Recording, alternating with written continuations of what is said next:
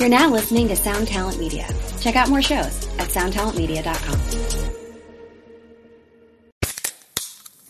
Hey, what's up, everyone? I'm Matt Migaki, the vocalist of Cryptopsy and the host of the Vox and Hops Metal Podcast, where I sit down with fellow metal musicians. We talk all about their lives and music while sharing killer craft beers. If you've ever wanted to sneak backstage and share a beer with one of your favorite musicians, well, Vox and Hops is the podcast for you. This week on the podcast, I had an amazing conversation with Morgan Lander and S.J. Jones about Kitty Pig. There is this episode and over 450 other ones to help you enjoy life, metal, and craft beer. So what are you waiting for? It's time to become a Vox and Hops head. Cheers! What is up, Goat Flippers? I am your host, Lurk. Thanks for checking out this week's episode of Lamb Goat's Van Flip Podcast, the #1 hardcore and metal-related podcast on all of the internet. On this week's episode, I sit down with Aaron Pauley from the California metalcore band Of Mice and Men. Aaron is the longtime bass player who now handles the vocal duties for the band. The group recently left Rise Records and earlier this year signed to Sharptone, as well as released a few EPs over the last couple months. On this episode, we talk with Aaron about releasing music going forward, as well as if there is any more Of Mice and Men music coming out later this year. We touch on the band's live streaming of the recording process, as well as our partnership with Twitch, the band's nu metal influences, as well as what it was like to tour with those kinds of bands like Linkin Park, and the profound impact of meeting the late Chester Bennington. You get all that and more and then some on this episode of the Van Flip. Whether this is your first time checking out the show or you're a return listener, if you enjoy the content we're doing here on the Van Flip, please take the time out of your day to go ahead and follow or like us on whatever platform you're currently listening to us on. And if you have a couple extra seconds and you want to leave a rating and review, we would greatly appreciate that as well. Don't forget to visit lambgoat.com for everything hardcore and metal related. Follow Lambgoat on social media, give us a like on Facebook, and you can find us on Twitter and Instagram at Lambgoat. Head over to the Lambgoat YouTube page and you can find all of these podcasts in video format plus other Lambgoat bonus content. While you're there, don't forget to hit the subscribe button and the alert bell so you're always notified when new episodes or content is uploaded. And if you want to follow me, Lurk, the host of the show, you can find me on Twitter and Instagram at LurkCity. That's LurkCity. And if you're too lazy to go search for all that stuff, we have everything already linked in the show notes, so make sure you go check that out and follow us and the band. Now with all that out of the way, let's go ahead and roll on into the episode. Oh yeah, what's this? I feel this. Oh yeah, this is the stuff.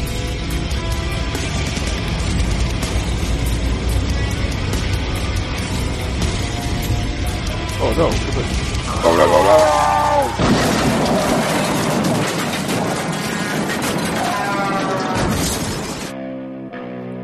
no! Lambgoat presents the Van Flip Podcast.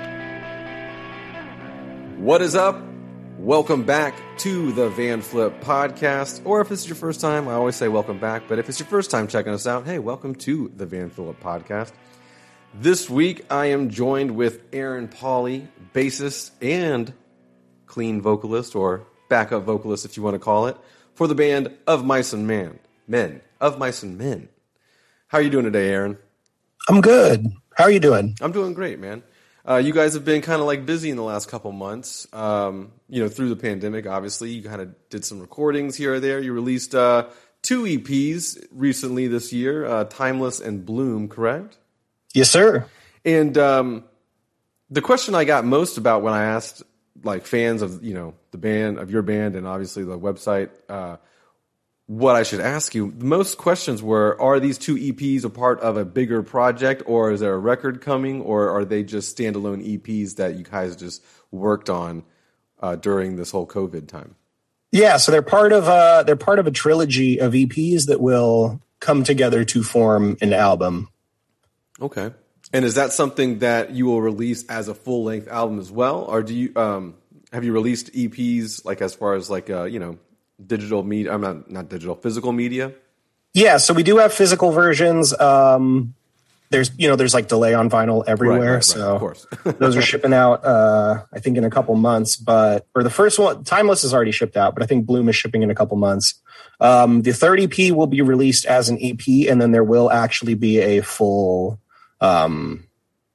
LP release of all 3 EPs that culminate in the album. I don't know the exact order of what's going to come out first. It might be that the album comes first and then the EP comes separate. As far as physical media. Right. But I think it will all be released as an album. That's interesting. What was the idea behind releasing them in small chunks like that?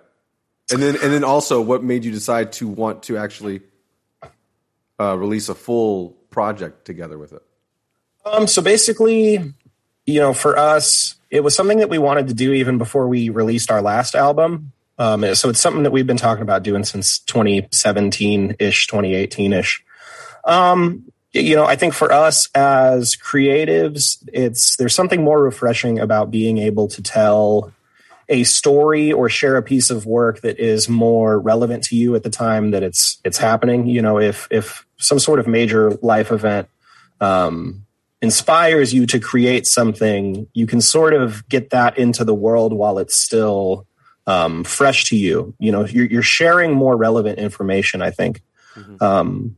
It's like super esoteric and cliche to say that music is the universal language, but like language is for dialogue. It's for communicating. Right. And you're just communicating with more relevant information, I think.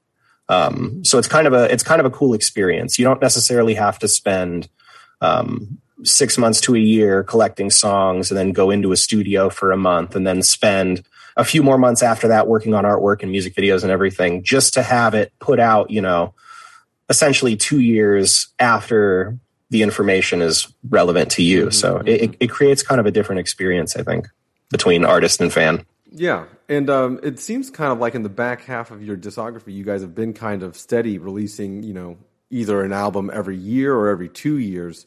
So it does kind of make sense that you guys, worked through the pandemic, obviously. But it also is cool that you guys have done something kind of like that where you split up, the pieces of the album over a course of time.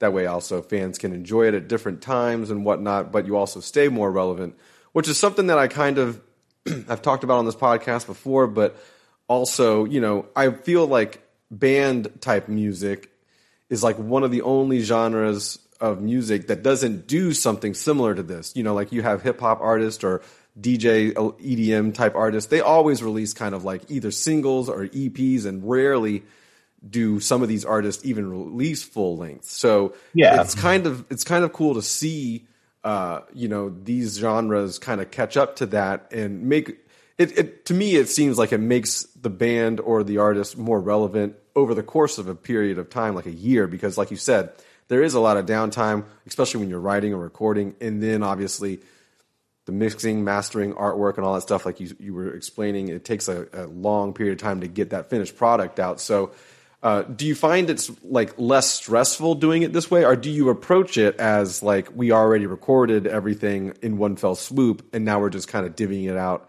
release wise?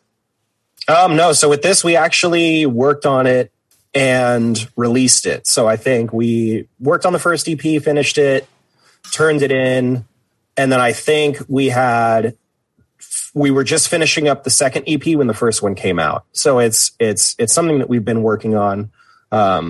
We recently partnered with the website Twitch for live streaming. Mm-hmm. We're going to bring that up next. And we work on music over Zoom, which is why I have all these awesome automated backgrounds and whatnot. And so between, there's very minimal sort of lag.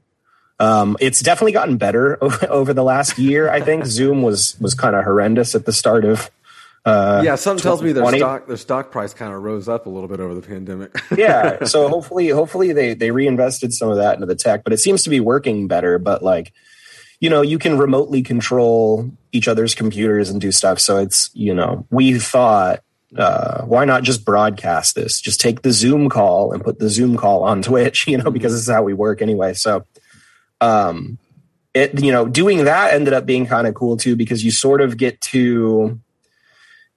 have a different and newly calibrated barometer of what's exciting, and not just personally exciting to you as you're hearing new ideas going oh, wow, this could be a really cool song or this could be a really cool part. But you're also getting sort of the fan perspective, which I think over time and the more myopic you get in your projects, the more you sort of lose sight of that. So to be able to sort of have that panel that you can just read, oh yeah, that's cool. Or what if you did this? What if you inverted it? Just sometimes you just ignore it, and sometimes it validates, something you're thinking too. Right, but it's just sort of cool to have that extra input line of communication. Yeah. It's almost like it's almost like a tool. It's almost like having an extra like input monitor. Yeah, and I was going to ask if that's something that you kind of, because when I was told about your partnership and how you kind of did the recording and whatnot,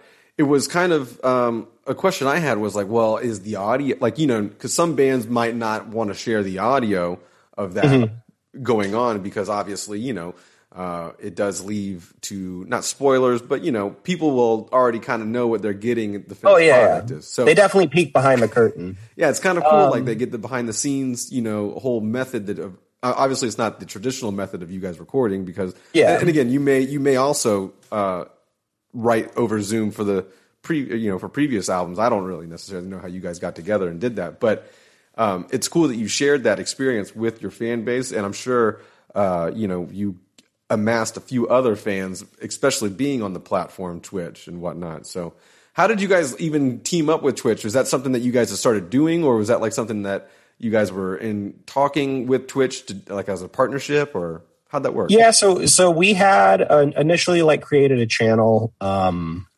All of us had our own individual channels, and we would stream video games or music or whatever.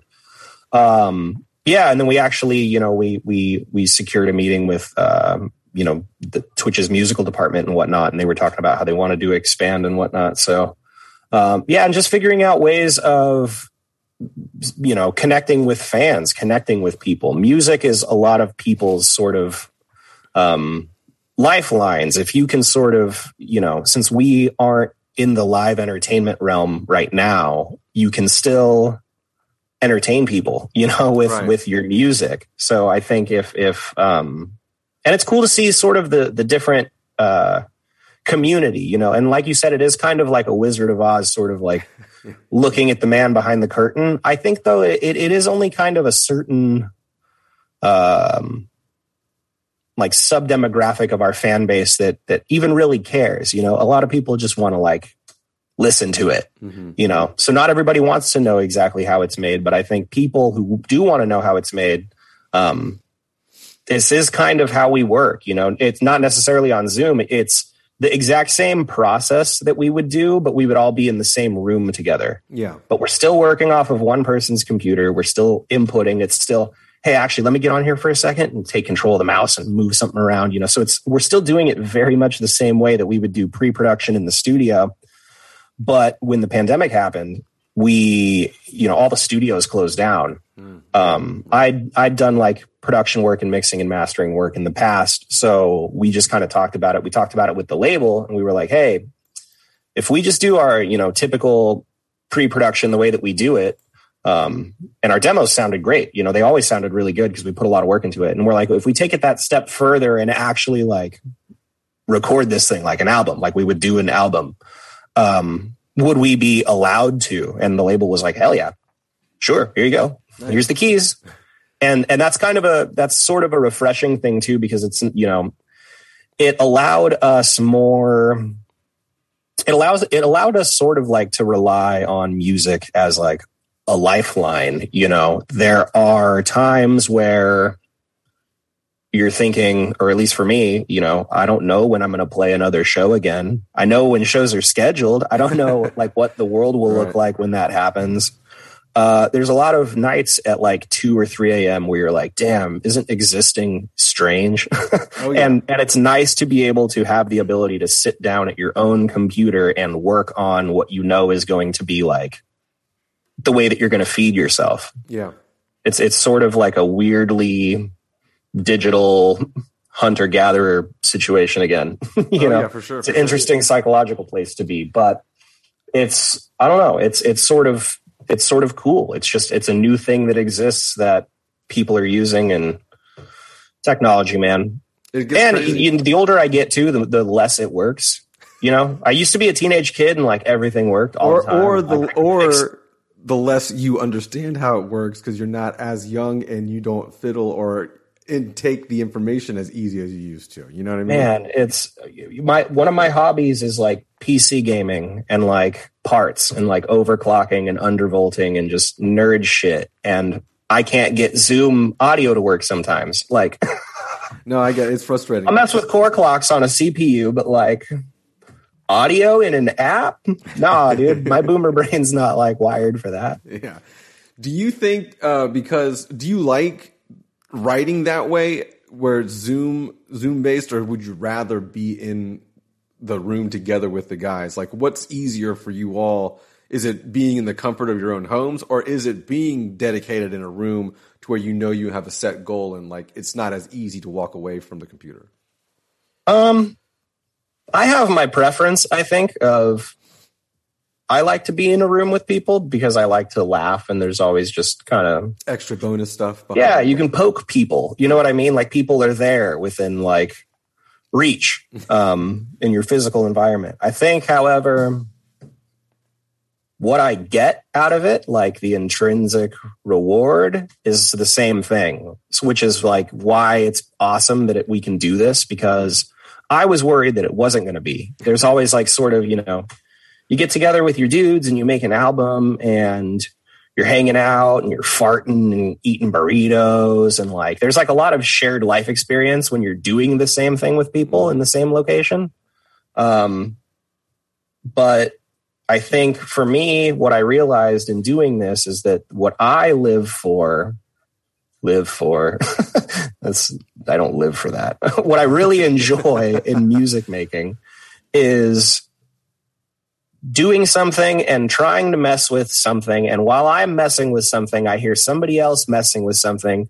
And just for an instant, there's some little like hint of magic. Like, whoa, what was that? Yeah. Wait, do that thing again. And I'll do this thing again. And you can get those moments.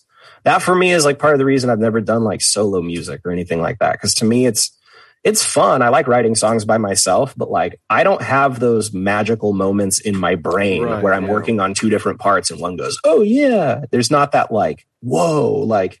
Yeah, it's definitely magical for sure. Like, you know, the spark of creativity. It's sort of like if you're working on a painting with like you and another painter, and you're going to paint this picture of a mountain, right?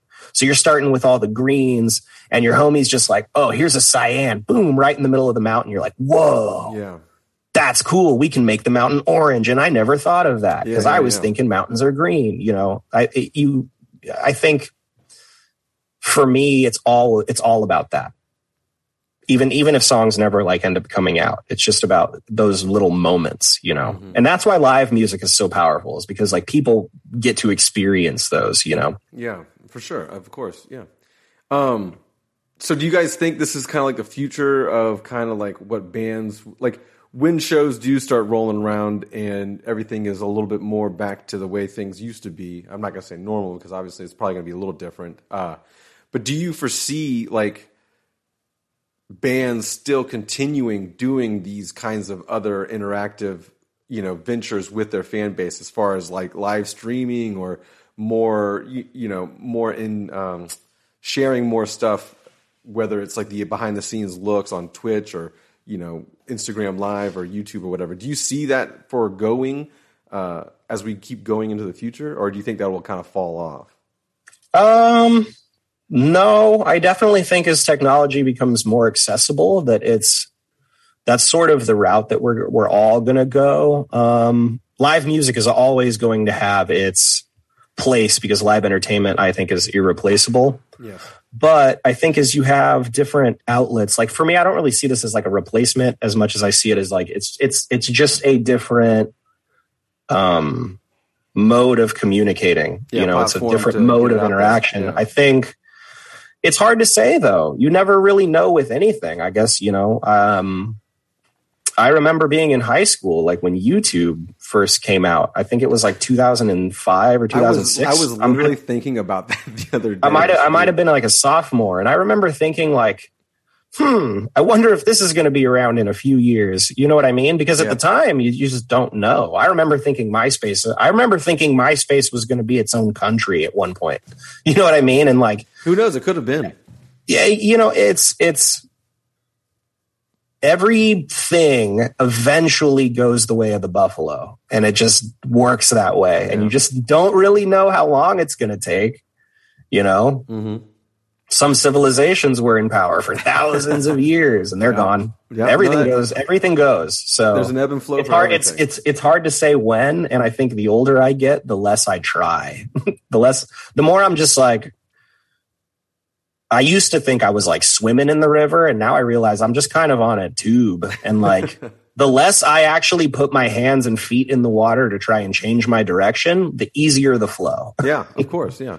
I do think, I think that bands did adapt. And again, I think they were behind the curve on that again. There were a lot of other things that were incorporating, the live stream aspect and whatnot. And I feel like a lot of bands, not just in our, little wheelhouse genres here, like, metalcore, metal, and hardcore. I think bands in general kind of strayed away from that because I feel like they thought the performance live aspect was very, very key to their success, which it is, obviously. But my next question would be, do you think that these live streams, whether they're performance-based live streams or like the streams you guys had recording your album or just interacting with fans, whether it's you solo playing Twitch games or whatever, however you're streaming, interacting with fans, do you think that will that does take away from the live show, or do you think that will kind of just accompany it?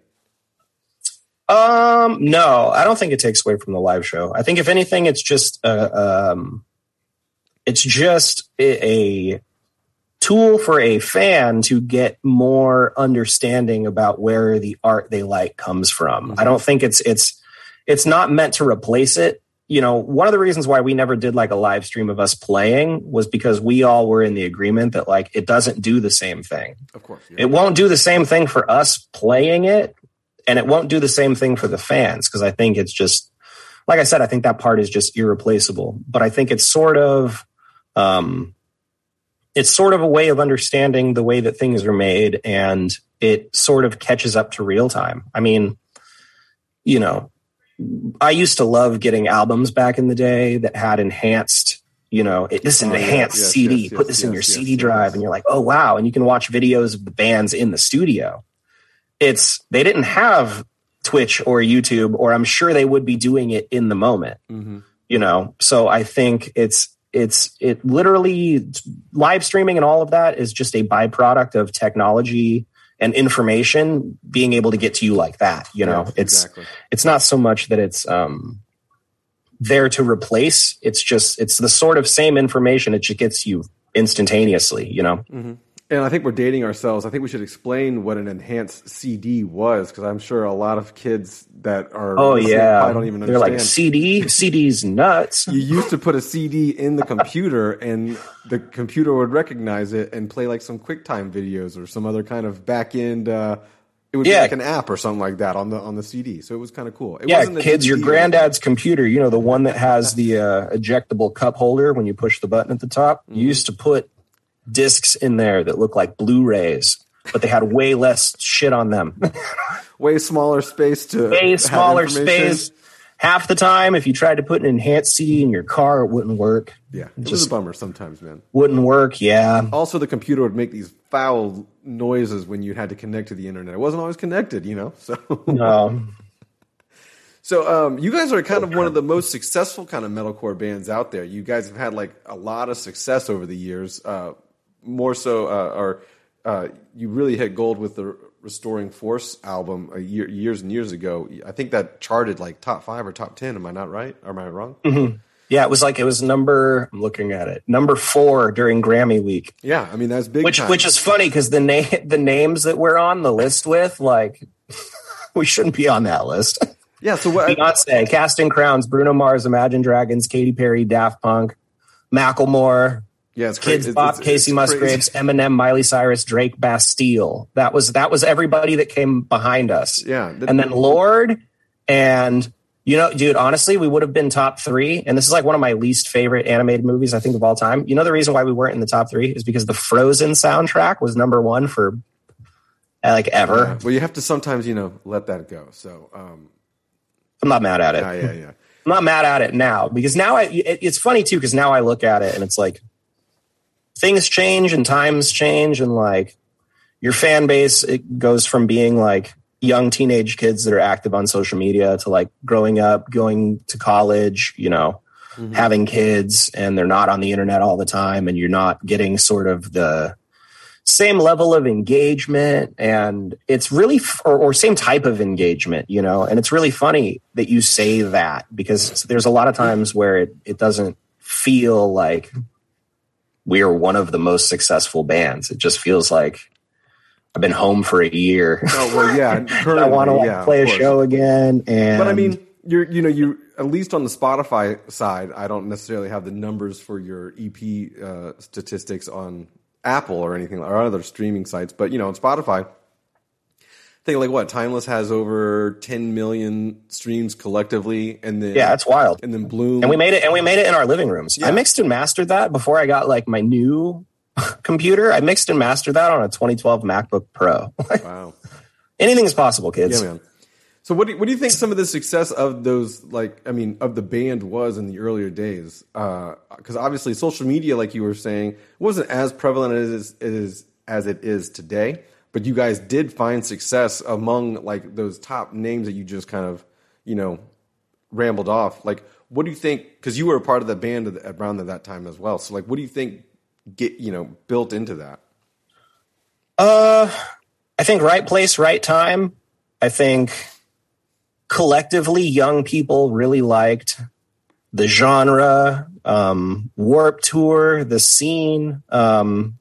It was its own sort of time and place. It's funny now to think back that was like sort of 10 years ago, but think back in the 2000s, in the year 2000, what did the year 1990 mean to you? Like what was the scene like in the 90s? Like it's funny to go back into that, but it's, there was a scene, and young people, young teenage kids in a mainstream, a mainstream sized conglomerate all decided that they liked Warped Tour and they liked Hot Topic and they liked these bands and they cared about what we were doing and they wanted to see videos of us doing God knows what, playing mini golf or it's honestly, it's time and place. It's, it's funny to look back on 10 years, and to say like, I did think it was a lot of time and place. I think the music resonated with people. The lyrics resonated with people. We used to work our asses off too. Like we would tour like 300 days out of the year. Oh yeah, I remember. I think the most we did was like 297 days in 365. Like it's a lot of touring. Like, I think. And that's all over the world, not just in the United States. Yeah, but it's all just a testament to the fans. It's the fans decided that at that time and place that our band and that music would be important to them. Yeah. There's nothing I think we do on our side besides just make the music. Right. It's the people who are going to decide whether or not it's important enough to be successful or to be a top album or, in the genre. And I think as an artist, the more you sort of realize that and the less you think about that, the more your art will actually resonate. Because as soon as you start thinking about like art as cause and effect, like you're not going to get the effect. It's not archery. You're not like shooting targets, Right.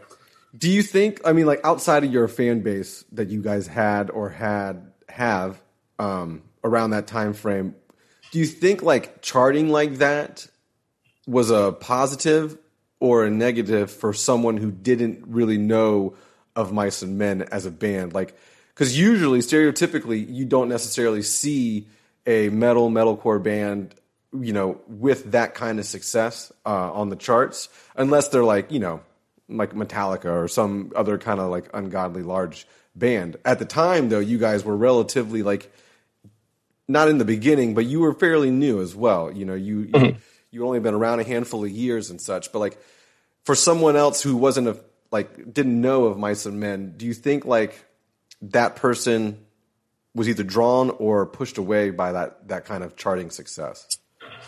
It depends. I think in heavy music, there's like a weird, I've used this word twice, sub-demographic of like gatekeepers that won't like something that a lot of other people like, which to me has never really made that much sense.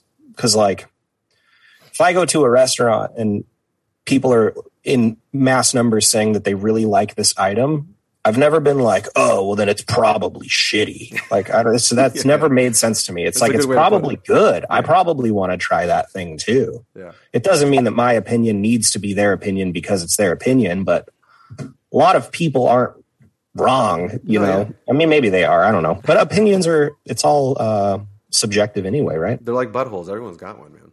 Yeah, dude. And everyone wants to show you theirs and talk about it. Like, it's like, oh, man, I don't... Keep it to yourself, man. We don't need to see. Yeah, you know, I didn't ask. So up until about Earth and Sky, your last full-length release, you guys were working with Rise. You guys have been signed to Rise, I think, from the first release on. But the last two EPs, and I'm assuming the full length is going to come out on Sharp Tone as well. Correct. What kind of led to just leaving Rise and joining Sharp Tone? Like, what was the cause and effect of that? The band had signed a deal. We had then renegotiated and signed another deal. And then that deal had just concluded when Earth and Sky was released. And so, you know, Rise are good friends of ours and we love them still. We just felt like it was time creatively to try something else. Mm-hmm. And I'm really happy we did because I love making albums and working with Sharp Tone. It's definitely sort of a more kind of hands-on, I guess, approach. I don't know. Feels more boutique, I suppose. Interesting. I mean, they definitely have done a lot of work in the last couple of years to kind of like cement themselves even further into the heavier metalcore scene because, again, they have been releasing, you know, really good albums in the last handful of years. So it's kind of cool. And no offense to Rise, but obviously Rise, I feel like, does a little bit more outside of heavy music too. They do dabble in other genres a little bit. So, you know, it also may be beneficial as a heavy band to be on a label that kind of focuses more so on heavy music too. Oh, definitely. You know, for us, when we were taking meetings, Sharp Tone was a big name on our minds because we love so many of the young bands that are coming out on that label. Yeah. And if there is sort of anything that we can give back to a scene that gave a lot to us, we felt like it would be cool to be on a label with a bunch of bands like that, to where if we could bring any sort of visibility at all, not that they need it, you know what I'm saying? Right. I don't want this to come off like that, but you could go on tours with other band or with other 100% to be a part of that ecosystem, you know, to say like, hey, if we can bring some eyes and ears to these other bands that are going to be on this label, and they're bands that we like, you know, like we listen to a lot of the bands that are on the label anyway, just as fans. What are some of those bands? Not to interrupt you, but you know, my next question was like, what bands attracted you to Sharp Tone? Loathe, of course. Great record, great dudes. Caskets is actually a band that I'm really excited about. Their record coming out. So many. I need to have like another cup of coffee, dude. I'm like, well, not only that, I put you on the spot. An esoteric brain land, but no, yeah, because I'm going to say one that's not Sharp Tone, and I'm going to be like I'm going to realize it, you know, well, it's all 10 minutes later. Even new and up and coming bands obviously are always a bonus too, because it's the scene just growing and the scene just replicating itself over and over again. So it is good to see the growth, obviously. Well, and it's exciting. It's exciting to hear sort of an evolution of something not that you created but contributed to. Right. I think our music, it has a flavor that is distinctly not super modern, because it's not super modern. We've been doing it for 10 years, you know. But I don't want to say old, but you know what I mean? Like there's we're not at the cutting edge of what the genre is doing. You know what I mean? Because that's never really been where we've existed. We just like writing songs that make us feel something and that we can bang our heads to. And like, we're not really trying to push boundaries outside of our own boundaries. You know what I mean? Like, we're not genre bending really or anything like that, but there are tons of new bands that are doing that. And it's cool. You know, I think you only really have your first and second albums once and twice. You know what I'm saying? True. So yeah, that's true. So beyond that, you sort of carve out a lane, you know? I get that. Yeah, I understand that completely. We just kind of had like not a anniversary. I guess you call it anniversary, but Chester, you know, of Linkin Park, and his death anniversary kind of just recently happened here. And you guys, you guys did a couple things with Linkin Park, a couple tours and shared stages and stuff like that. Like, were you guys? I don't want to say close, you know, with Chester or anything like that, but like, how was your interaction with the band in general? Like, and how did it affect your band? Not the death of Chester, obviously, just like your, you know, your relationship with them. Oh, dude, Chester was my dude. You know, one of my big regrets was there were a handful of times he invited me over to hang out, and I just couldn't make it because there's always next time, right? Yeah. And yeah, he was honestly somebody that, like, if I needed big bro in regards to like something music related or touring related, or like, dude, my fucking throat hurts and like I have to play a few gigs, like give me a sort of, yeah, he was that guy, and he made himself accessible enough to be that guy. Yeah, he was just like, he made time for people. He made time for people in the venues, arena staff, when we would be in Germany. And there's a little kid who's like got the gig working, you know, security checking people's laminates. Yeah. And he's like, oh my God, that's Chester from Linkin Park. And Chester would make it a point to, like, you know, I think he understood that he could bring happiness to people and not necessarily have to do a lot, which I think is one of the biggest gifts that, like, people caring about something you do can reward you with, is the ability to, like, make somebody's day and not have to try that hard. Yeah. You know, just by giving somebody your time. Like, I think it's important. I think social media and things like that, they convolute it now because people can just as easily be anonymously shitty as being anonymously kind. And people will always choose to do that for whatever reason. But yeah, no, Chester was awesome. I think about him often. You know, one of the last day, it was actually the last after the last show of the Hunting Party tour, when we were in England, he actually gave me a Marley Bluetooth speaker, just like a wooden Bluetooth speaker, randomly. We were like, it was the end of tour party. We were at like his hotel room with like all of the bands, and everyone was just talking about their favorite shows, and it's really awesome. And then as we were walking out, because he would always randomly do random things. And he would just say, he said, hey, AP, before you go, do you want a Bluetooth speaker? And it's like, I'm going to fly home tomorrow. My suitcase is already full. And I was like, absolutely. Because I'm not going to say no. Like, and he's like, yeah, I bought this to like try it out. I'm a jam. It sounds really good. And I still have it. So every time we like make new songs, I listen to mixes on it. That's cool. Were you kind of like shocked because obviously like you had personal experiences with Chester and whatnot, and most of the people in the entire industry, if not world, do not have those experiences and don't know him on a personal level. Not saying, I don't want to like preface it and say that you were like tight brothers or whatnot, and you could be. I just don't want to give that that implication out there without that. But were you kind of shocked when you heard the news and stuff like that of his passing? Yeah, absolutely. I think I'm shocked anytime I hear about it, or anytime I hear about anybody passing unexpectedly. Mm-hmm. Yeah, we had just seen them not, I feel like, too terribly long before that. Yeah, I remember we were all together, me, Phil, and Tino. We were actually working on the song Warzone from Defy.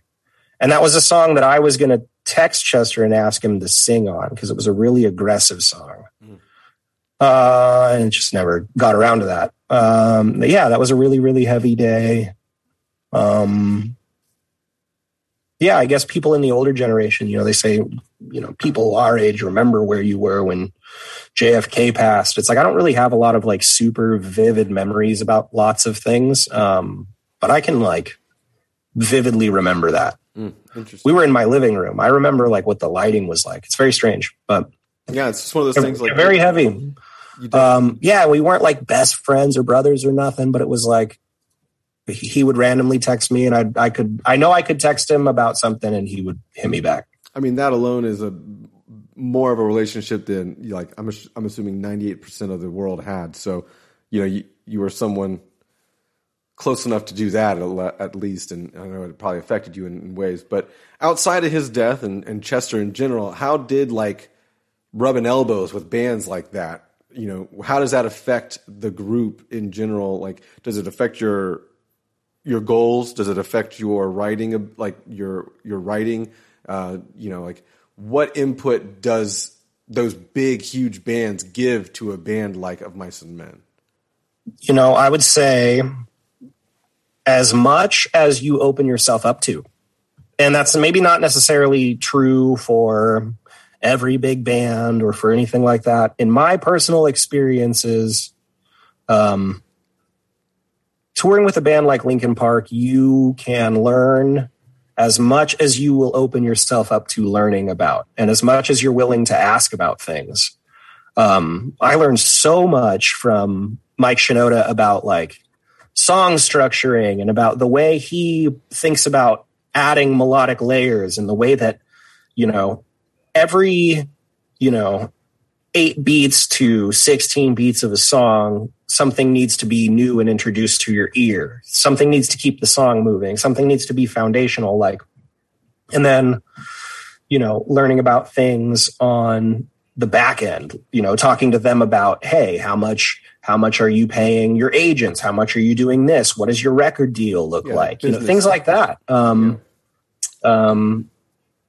When we actually started the tour, they allowed us, and the tour that we did with them was us and Linkin Park playing arenas an hour and a half after doors to full arenas. Yeah. And they said you can use a third of our lighting, and I believe it was like 60% of our, or a third of our video and 60% of our lighting. And we were like, holy shit. Like, what are we going to be production with that? Yeah.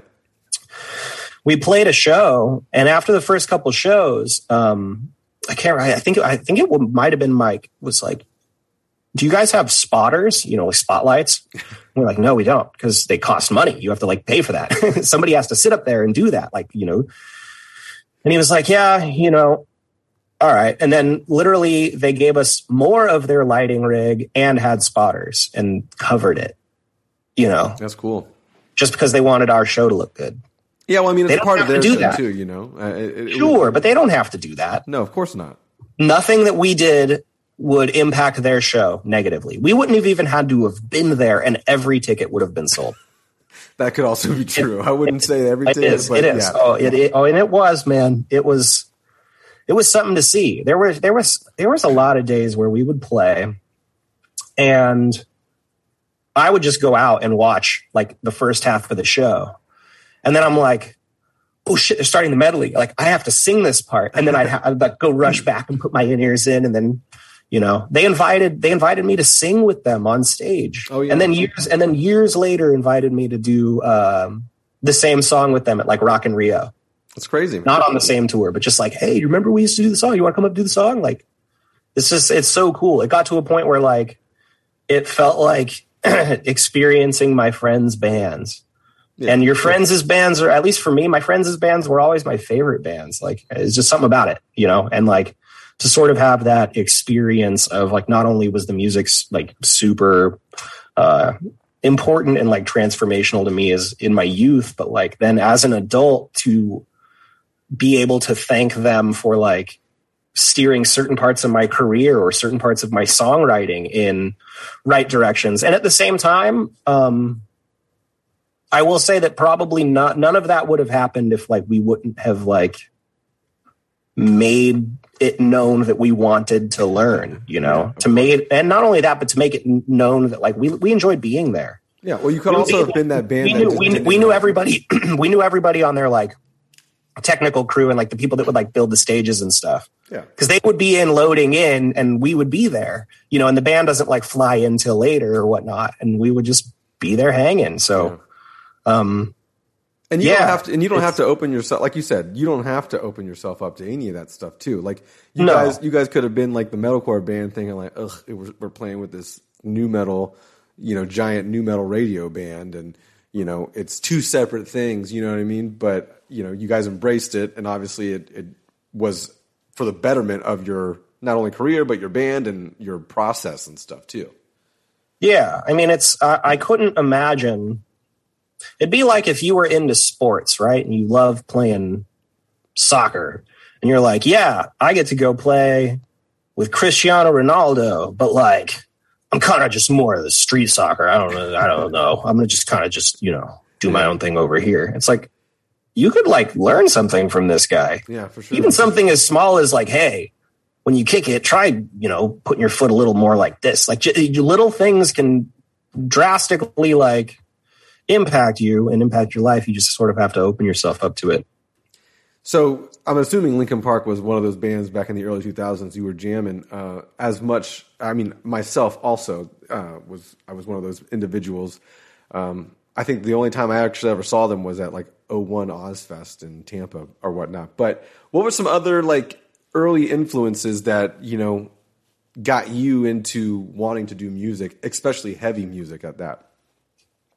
What probably the biggest for me is Papa Roach, because I grew up in Vacaville, which is the city that Papa Roach is from. It's a town of about, I want to say now it's probably a little shy of 100,000. At the time it was like a town of maybe like 50, 60, smallish town. And yeah, I was a young kid who was just getting into playing guitar, and the local band from my hometown that would play the shows next to the skate park wrote a song that everybody in the world knew. And still knows, man. And still knows. And it was one of those things that like people in our town knew that song already. Well, people that went to shows, you know what I mean? People that were part of that scene. And I was just a little kid. Like I was going to the skate park and went to like a couple. But to see that and to just be like, wow, like I used to be really fascinated with history, right? Right. To me, that was sort of like the equivalent of having your name on the inside of the pyramids as like, you were here at this point in time and you did this. And now people know about the town and people know about the experiences and the feeling that you get from being in a place where you're not mentally stable. That's actually something that millions of other people can relate to. Like that song did a lot for my tiny little brain, like thinking about things, connecting the dots, you know, like what does this mean in the grand scheme of like what you can do with your existence? Like I don't know. Yeah. I had somewhat of a similar experience. I wasn't playing music at the time. I was more wanting to be like a front man, I guess you could say. But my hometown, band was Limp Bizkit, and they obviously like shot into the stratosphere after Faith and all that stuff. So it was kind of a crazy similar experience, you know. And God, Cut My Life into Pieces, whatever the song is. I do. Last Resort, baby. Yeah, Last Resort, whatever. That thing, God, I remember that thing catching wildfire, and it was just all over the place. And you know, I definitely really loved that album. I can't say I really followed the band much after that. Because shortly after being into nu metal for a handful of years, I kind of found like Glassjaw and Hatebreed, and then I just fell down the rabbit hole of like hardcore metalcore metal.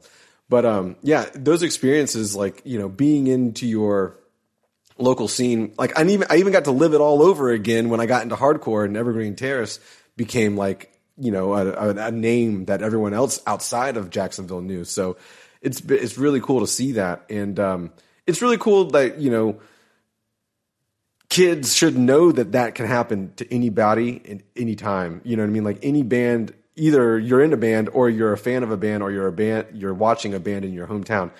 Anything could happen. And the next thing you know, you're a part of that movement. You're on the, you know, like you said, you're on the pyramid, inside the pyramid, and you are a part of the, you know, you're etched in stone as a part of that scene and whatnot. And those memories and stuff like that you can take with you forever. And again, like I try to explain like what it was like seeing Evergreen Terrace in like a hole in the wall in like the first album, and like the entire city, it feels like show up.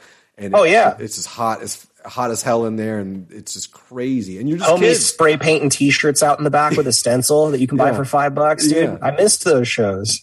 Yeah, it's just crazy. It's crazy how it goes from that to like where you're sitting now. Like where you've done arena tours, and it's all the same thing for the most part. All emails. Every job is emails. Have you ever heard that? Have you ever heard that like there aren't different jobs. There is one job, and it's emails. It's just emails about different things. I mean, that's all it takes. It's the same thing, dude. That's how I got you on the podcast. That's how I got everybody else on the podcast. That's how I got the podcast job. Yeah. There's taxes. There's like a whole business side to it. Yeah.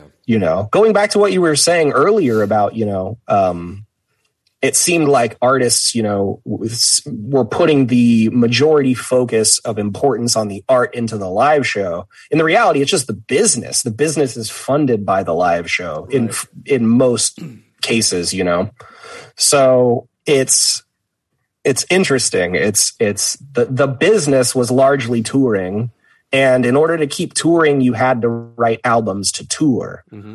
But now you have to write albums because people are going to listen to your albums, and streaming is what's going to earn you revenue if you can build it.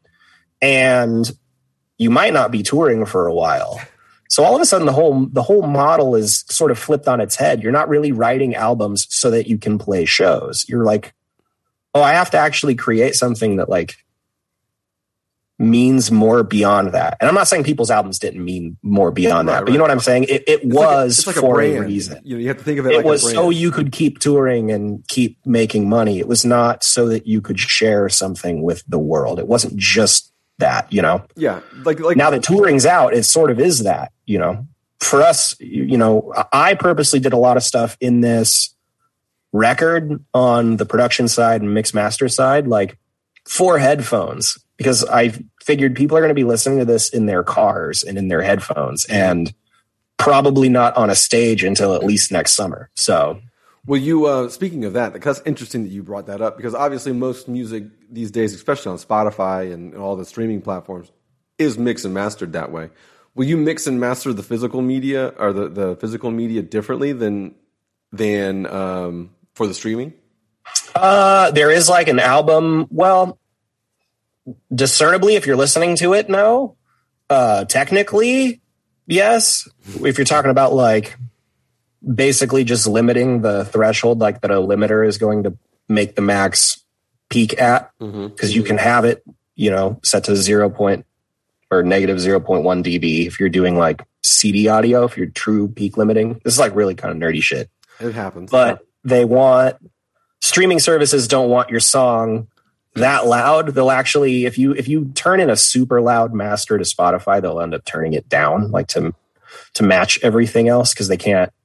It's not in Spotify's interests either for everything to sound super different level wise or quality wise, or so there is some sort of like, you can turn something in that they might be like, oh, let's bring this down a little bit, but no, like I mean, the physical will sound better because you're not listening to something that's being streamed. Mm-hmm. Dude, technology's gotten to the point now where it's like a 320 kilobyte MP3 or a WAV file to me in my like $1,000 headphones. Yeah. I don't have $1,000 headphones. That's a lie. That was like a flex. That's not true. I think my most expensive set of headphones is like $200. Yeah. One of the things as I said, $1,000 headphones, I was like, oh, I have $1,000 headphones. Hyperbole. One of those things about like the old days in the scene was that kind of makes me cringe a little bit now listening back is the mixing and mastering of certain records and such, because obviously the technology wasn't there, the abundance of it wasn't there either. Back in the day, you'd have to like go to a studio. Regardless of like maybe your friend had one, like, and it was a shitty studio, or you paid a lot of money. That was me. I had the shitty studio. Or you paid a lot of money to go to a studio that you felt completely out of place in. You know what I mean? So, yeah. Yeah, it's crazy how things have just become so, the playing field is just kind of almost leveled, like you said. Oh yeah, you're doing a lot of the work in house, and that saves money obviously for the band. Well, and the top level people that have their names associated with the plugins, like if it's, the Howard Bensons or your Chris Lord-Alges, or that like top level guys use a lot of the same stuff. Like they use this technology. I remember I was talking with Howard. He has a Howard Benson Vocals plugin. I use it all the time. I loved the way that he produced my vocals on Defy, and he literally sent it to me in advance before it came out. He said, I want you to try this.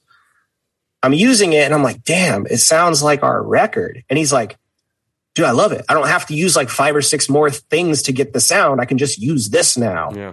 And I was like, yeah, that makes sense.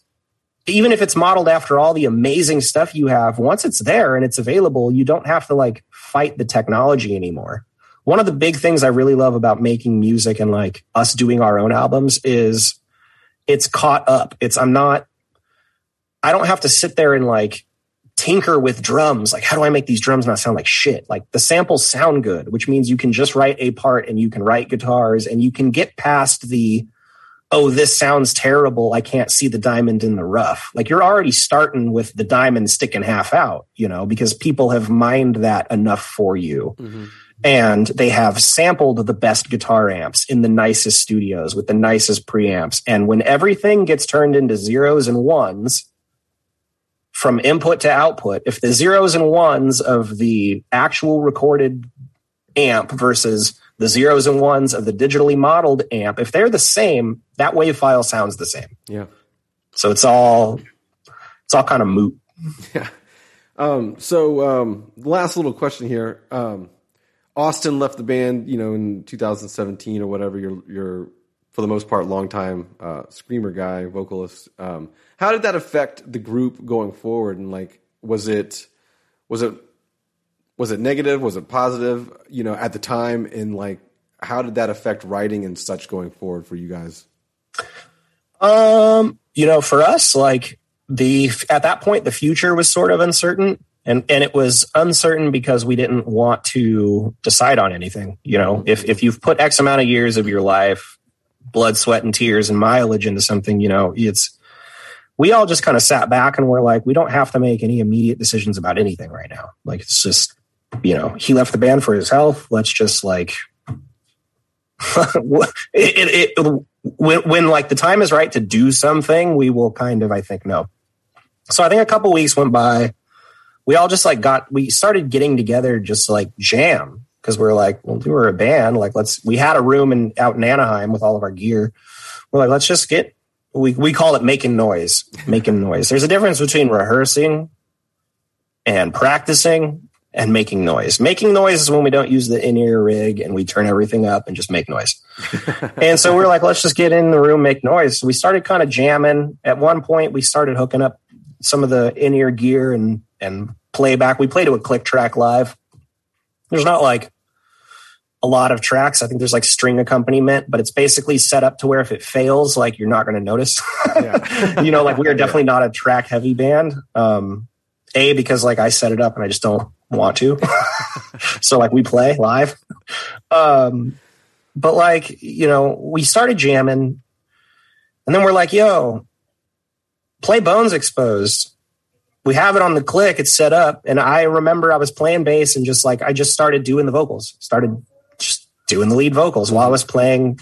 I used to scream and sing in my old band and not play an instrument. So like, I knew technically I can do it. So we just started doing it. We jammed through the song. We all kind of looked at each other like, it's not bad. Like, yeah.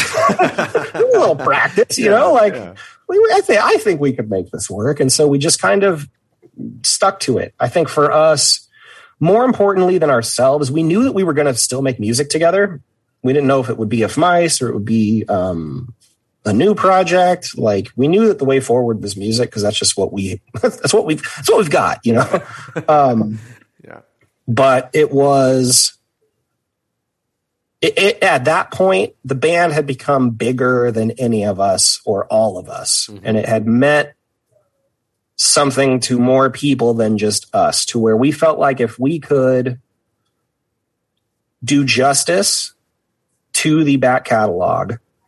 And by that, I mean, like, you know, we've won, like, I'm looking at, like, they're on my desk because we have two of them, like, from the Golden God Awards or whatever, their best live band. Like, we used to, like, we won awards at one time for, like, this thing. We felt like if we could do that, if we could live up to, and we set the highest standards for ourselves, like, if we could live up to our standard of live show with these songs that we know still matter to people, like, then we're going to do this. And so, we spent like a couple weeks just jamming, and we're like, all right, book it.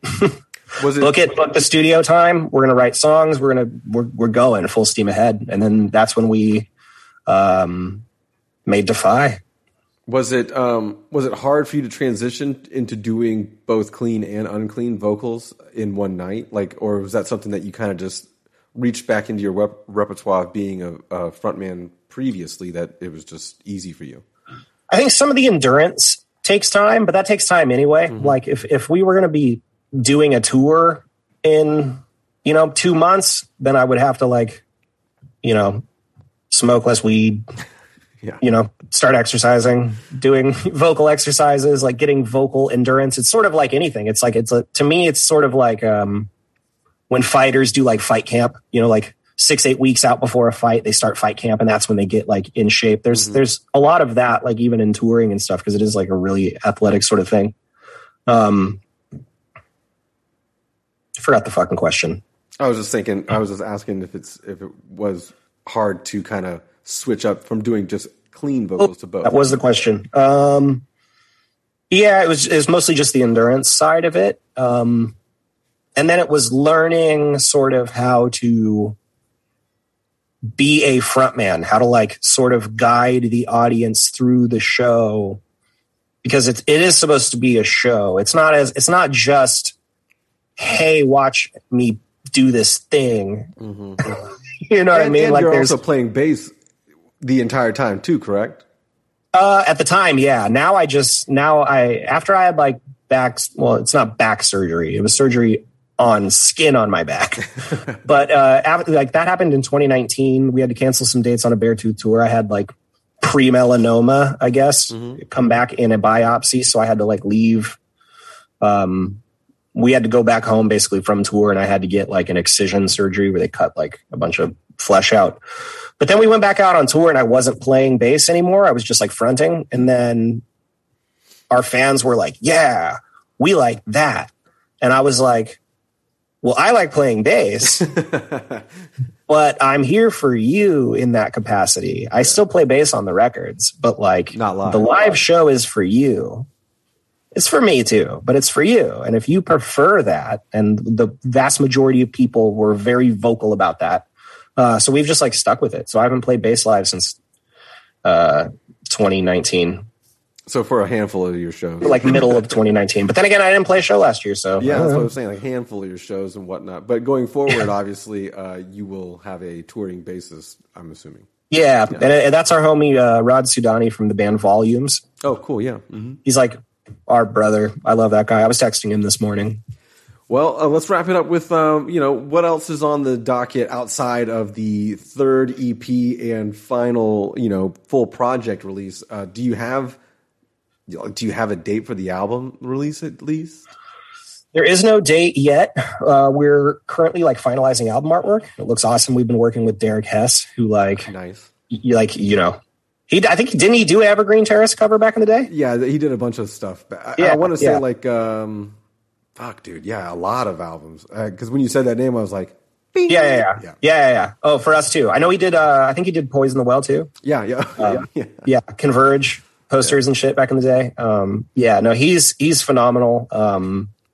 That's been great too, to like sort of bridge those connections. I was a little new metal kid, and then I changed my bondage pants for some camo shorts and a black bandana and went to shows. We've lived the same life, AP. We've lived the same life. And then what did I do after that? I had like a little indie phase, I think, like Death Cab, kind of. That happens, man. I've done the same. Yeah, because I was like early 20s. I was like, I like coffee now. I'm a grown man. kept hearing about Iron and Wine on tour. Who's this Iron and Wine guy? And then you get into your late 20s where you're like, everything I liked when I was 13 before I was told that it was all whack is actually all the cool shit. And that's what I'm going to be into now. Yep. So it's like things like video gaming, like new metal, it's all coming back, like man. aliens, Bigfoot, like, dude, all that, like at any point where it's like, dude, that's not cool. It's like, that's all the cool shit. You get old enough to where you're like, I can afford all this stuff now. Yeah. Well, no, that's Legos. I don't have any, but like I've thought about it. I've honestly thought about it. I would say stop. In Target, and I'm like, I would say don't, because it's just going to be like a snowball effect, and then you're going to have like hundreds of pounds of Legos. You know what I mean? Like, what do you do? Do you buy like just the Lego? Like, do you buy the sets, or do you just buy like the box with all the different Legos in it? You know what I mean? No, you got to buy the sets. If you just buy the blocks, then you're making something like 30 feet tall. If it's going to look like anything. And people do that. I mean, get on. I know. It's crazy, dude. At Disneyland, Lego downtown Disney, they got like the giant dragon. It's like, okay, I get it. Takes a long time. That's what you can make out of those blocks, or you can make tiny little cubes. Yeah, you can't make much else on a smaller scale, you know. Or you could do some Star Wars or Harry Potter backdrop. Those are so sick too. Yeah. Well, do you remember Mighty Max back in the day? Those little things that you could for sure never sell them in 2020 because kids would probably choke on them. They were like... Are they the ones that you could hang upside down? They had like... No, they were like... Mighty Max was this thing. It was maybe like this big around, and it looked like a skull. Oh, yeah, and you would open it up, and it had the tiny little Mighty Max. It was the male version of the Polly Pocket. Yeah, Polly Pocket. Yes, I do. Yeah, dude... Kids would choke on that shit so bad right now, dude. And then creepy crawlers, where they're like, here's an oven and like a bunch of like goo, synthetic, sort of synthetic quick setting. It's funny you brought substance, and it's like you just gave that to kids. On the box it says 7 and up. Dude, I watched my cousin just go and squirt it in his mouth once. I watched it. It's non-toxic. It's all good, or hopefully it was, but. You know, it's funny you bring that up because my sister, who is younger than I am, my younger sister recently was like, yeah, I used to sneak in your room and just make your creepy crawlies. Damn, that's so sick. That's also so hosed if you're like, dude, I'm out of juice. And then they just stop making it. Where's my black goo, you know, or whatever. Oh, yeah, dude, you got to do half black, half red tarantulas. Yeah, of course. That was cool shit, man. We had cool toys back in the day, you know? Hell yeah, dude. All right. AP, it was great having you on the show. Is there any last little comment that you either want to say or shout out, bands or whatnot, younger bands that you're working with or that you know about or anything like that? Man, shout out to anybody listening to this. Anybody that's made it this far in, shout out to you. Thank you for caring about music and the people that make it and the people like David that help bring it to you and make it more accessible. Thank you for your time. Anybody who wants to know more about us, just follow us on the socials. Google Of Mice and Men. If you start getting a bunch of Steinbeck book results, then just type band after it and you'll find us. We're on there. We're on the net. They most definitely are. Yeah. Twitch.tv/ofmice. And how often do you guys stream? We're there like 4 days a week. Okay. 4 days a week for like 3-4 hours. And do you post the schedule on your socials or do you? Yeah. So we actually have this. We actually have the schedule on twitch.tv/ofmice. It's Mondays, Tuesdays, Thursdays, Saturdays, 11 a.m. Pacific.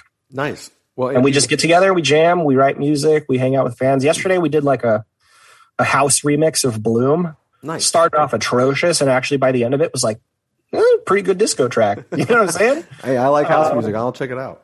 Most of the time we just work on new original music for stuff that will almost certainly end up on an album. What's funny is Obsolete is our second most played track on Octane on satellite radio. Mm-hmm. And we did that entire song on Twitch, except for me tracking vocals, just because like no one wants to hear that. I'm sure somebody somewhere. Here's the thing. Someone does, but it's vocalist like... Twitch is awesome when you're performing for people. Recording is not performing for people. Recording is doing the same line like 10 times and then listening back to them being like, I can't say this word right. Like What's the difference between this take and this take? I don't know, but I got to pick one. Yeah, it's a lot of frustration and stuff. Repetitive stuff. I'm sure somebody would watch it, but I don't know. We haven't got that far yet. But I don't know. It's been a lot of fun. Yeah, man. So well, it's fun to see the genre adapting to new ways to brand themselves, to reach their fans and such like that, and it's always cool to talk about that. And actually, now that I'm thinking about that, I also have one last question, because I was thinking about live streams, and then Code Orange popped into my head. So I have to kind of ask me about it. I have to ask about the beef. Is the beef still ongoing? I hope not. Okay. No, it happened, from my understanding. And when Alan told me about it, he was like, I wasn't talking shit to them. I was trying to big up Norma Jean, because I remember really wanting them to win back in the day. And I was like, well, now, Alan, you stepped in it, because half your band really likes this band's music, and like we've hung out, and now there's beef. They told him to eat shit, and I think I liked it. I think I favorited that tweet back before it was liking tweets and you favorited things. I was like, this is one of my favorite tweets. Yeah. No, but there's no beef. I don't have beef with anybody, man. Life is too short, and there's so many other things in the world that want your energy. There's so many other things in the world that are like, hey, care about me. Mm-hmm.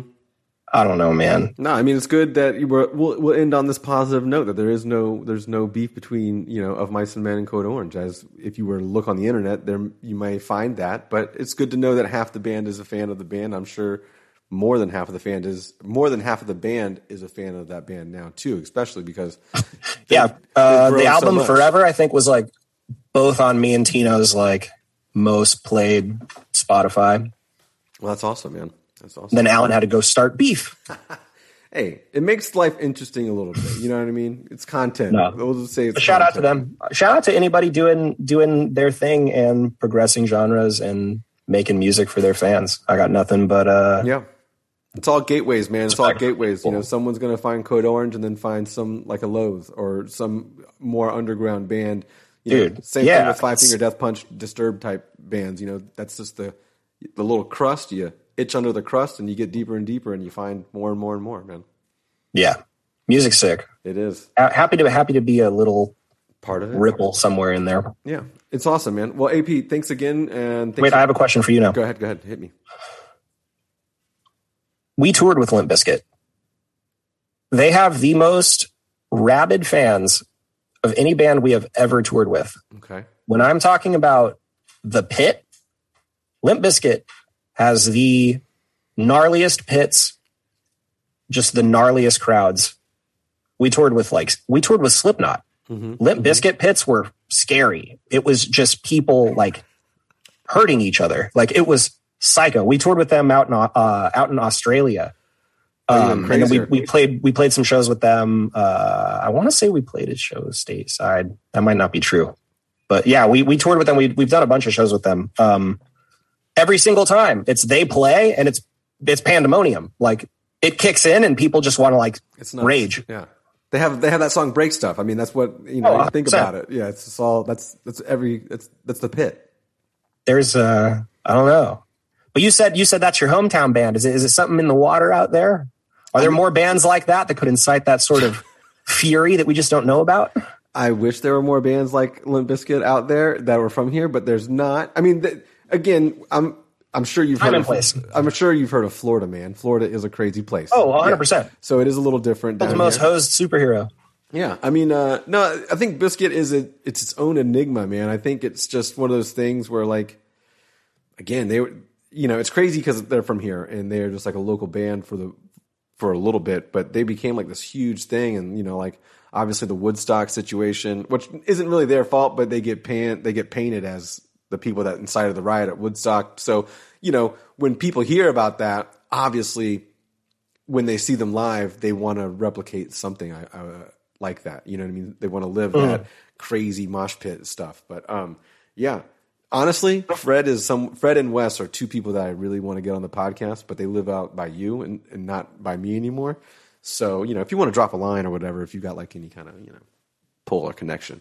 I'll take that. But no, it's good. It's good. See what I can do. And it's cool that, like you said earlier, we can start liking stuff we used to back in the day, because I always had to secretly like them being a fan, like being in the scene. I couldn't be like, oh yeah, fucking Limp Bizkit. I still listen to them all the time.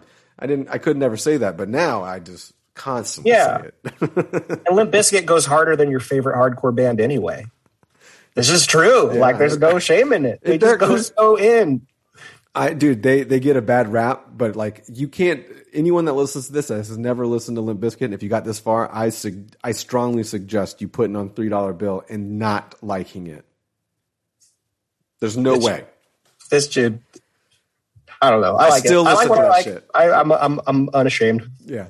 Well, AP, I'm gonna go listen to some more Limp Bizkit right now, and you go do what you're doing. Have a second cup of coffee. All right. And we'll hopefully next time. Yeah, hopefully next time we touch base together, it'll be an in-person podcast like we normally have done prior to the pre-pandemic. So have a good one, brother.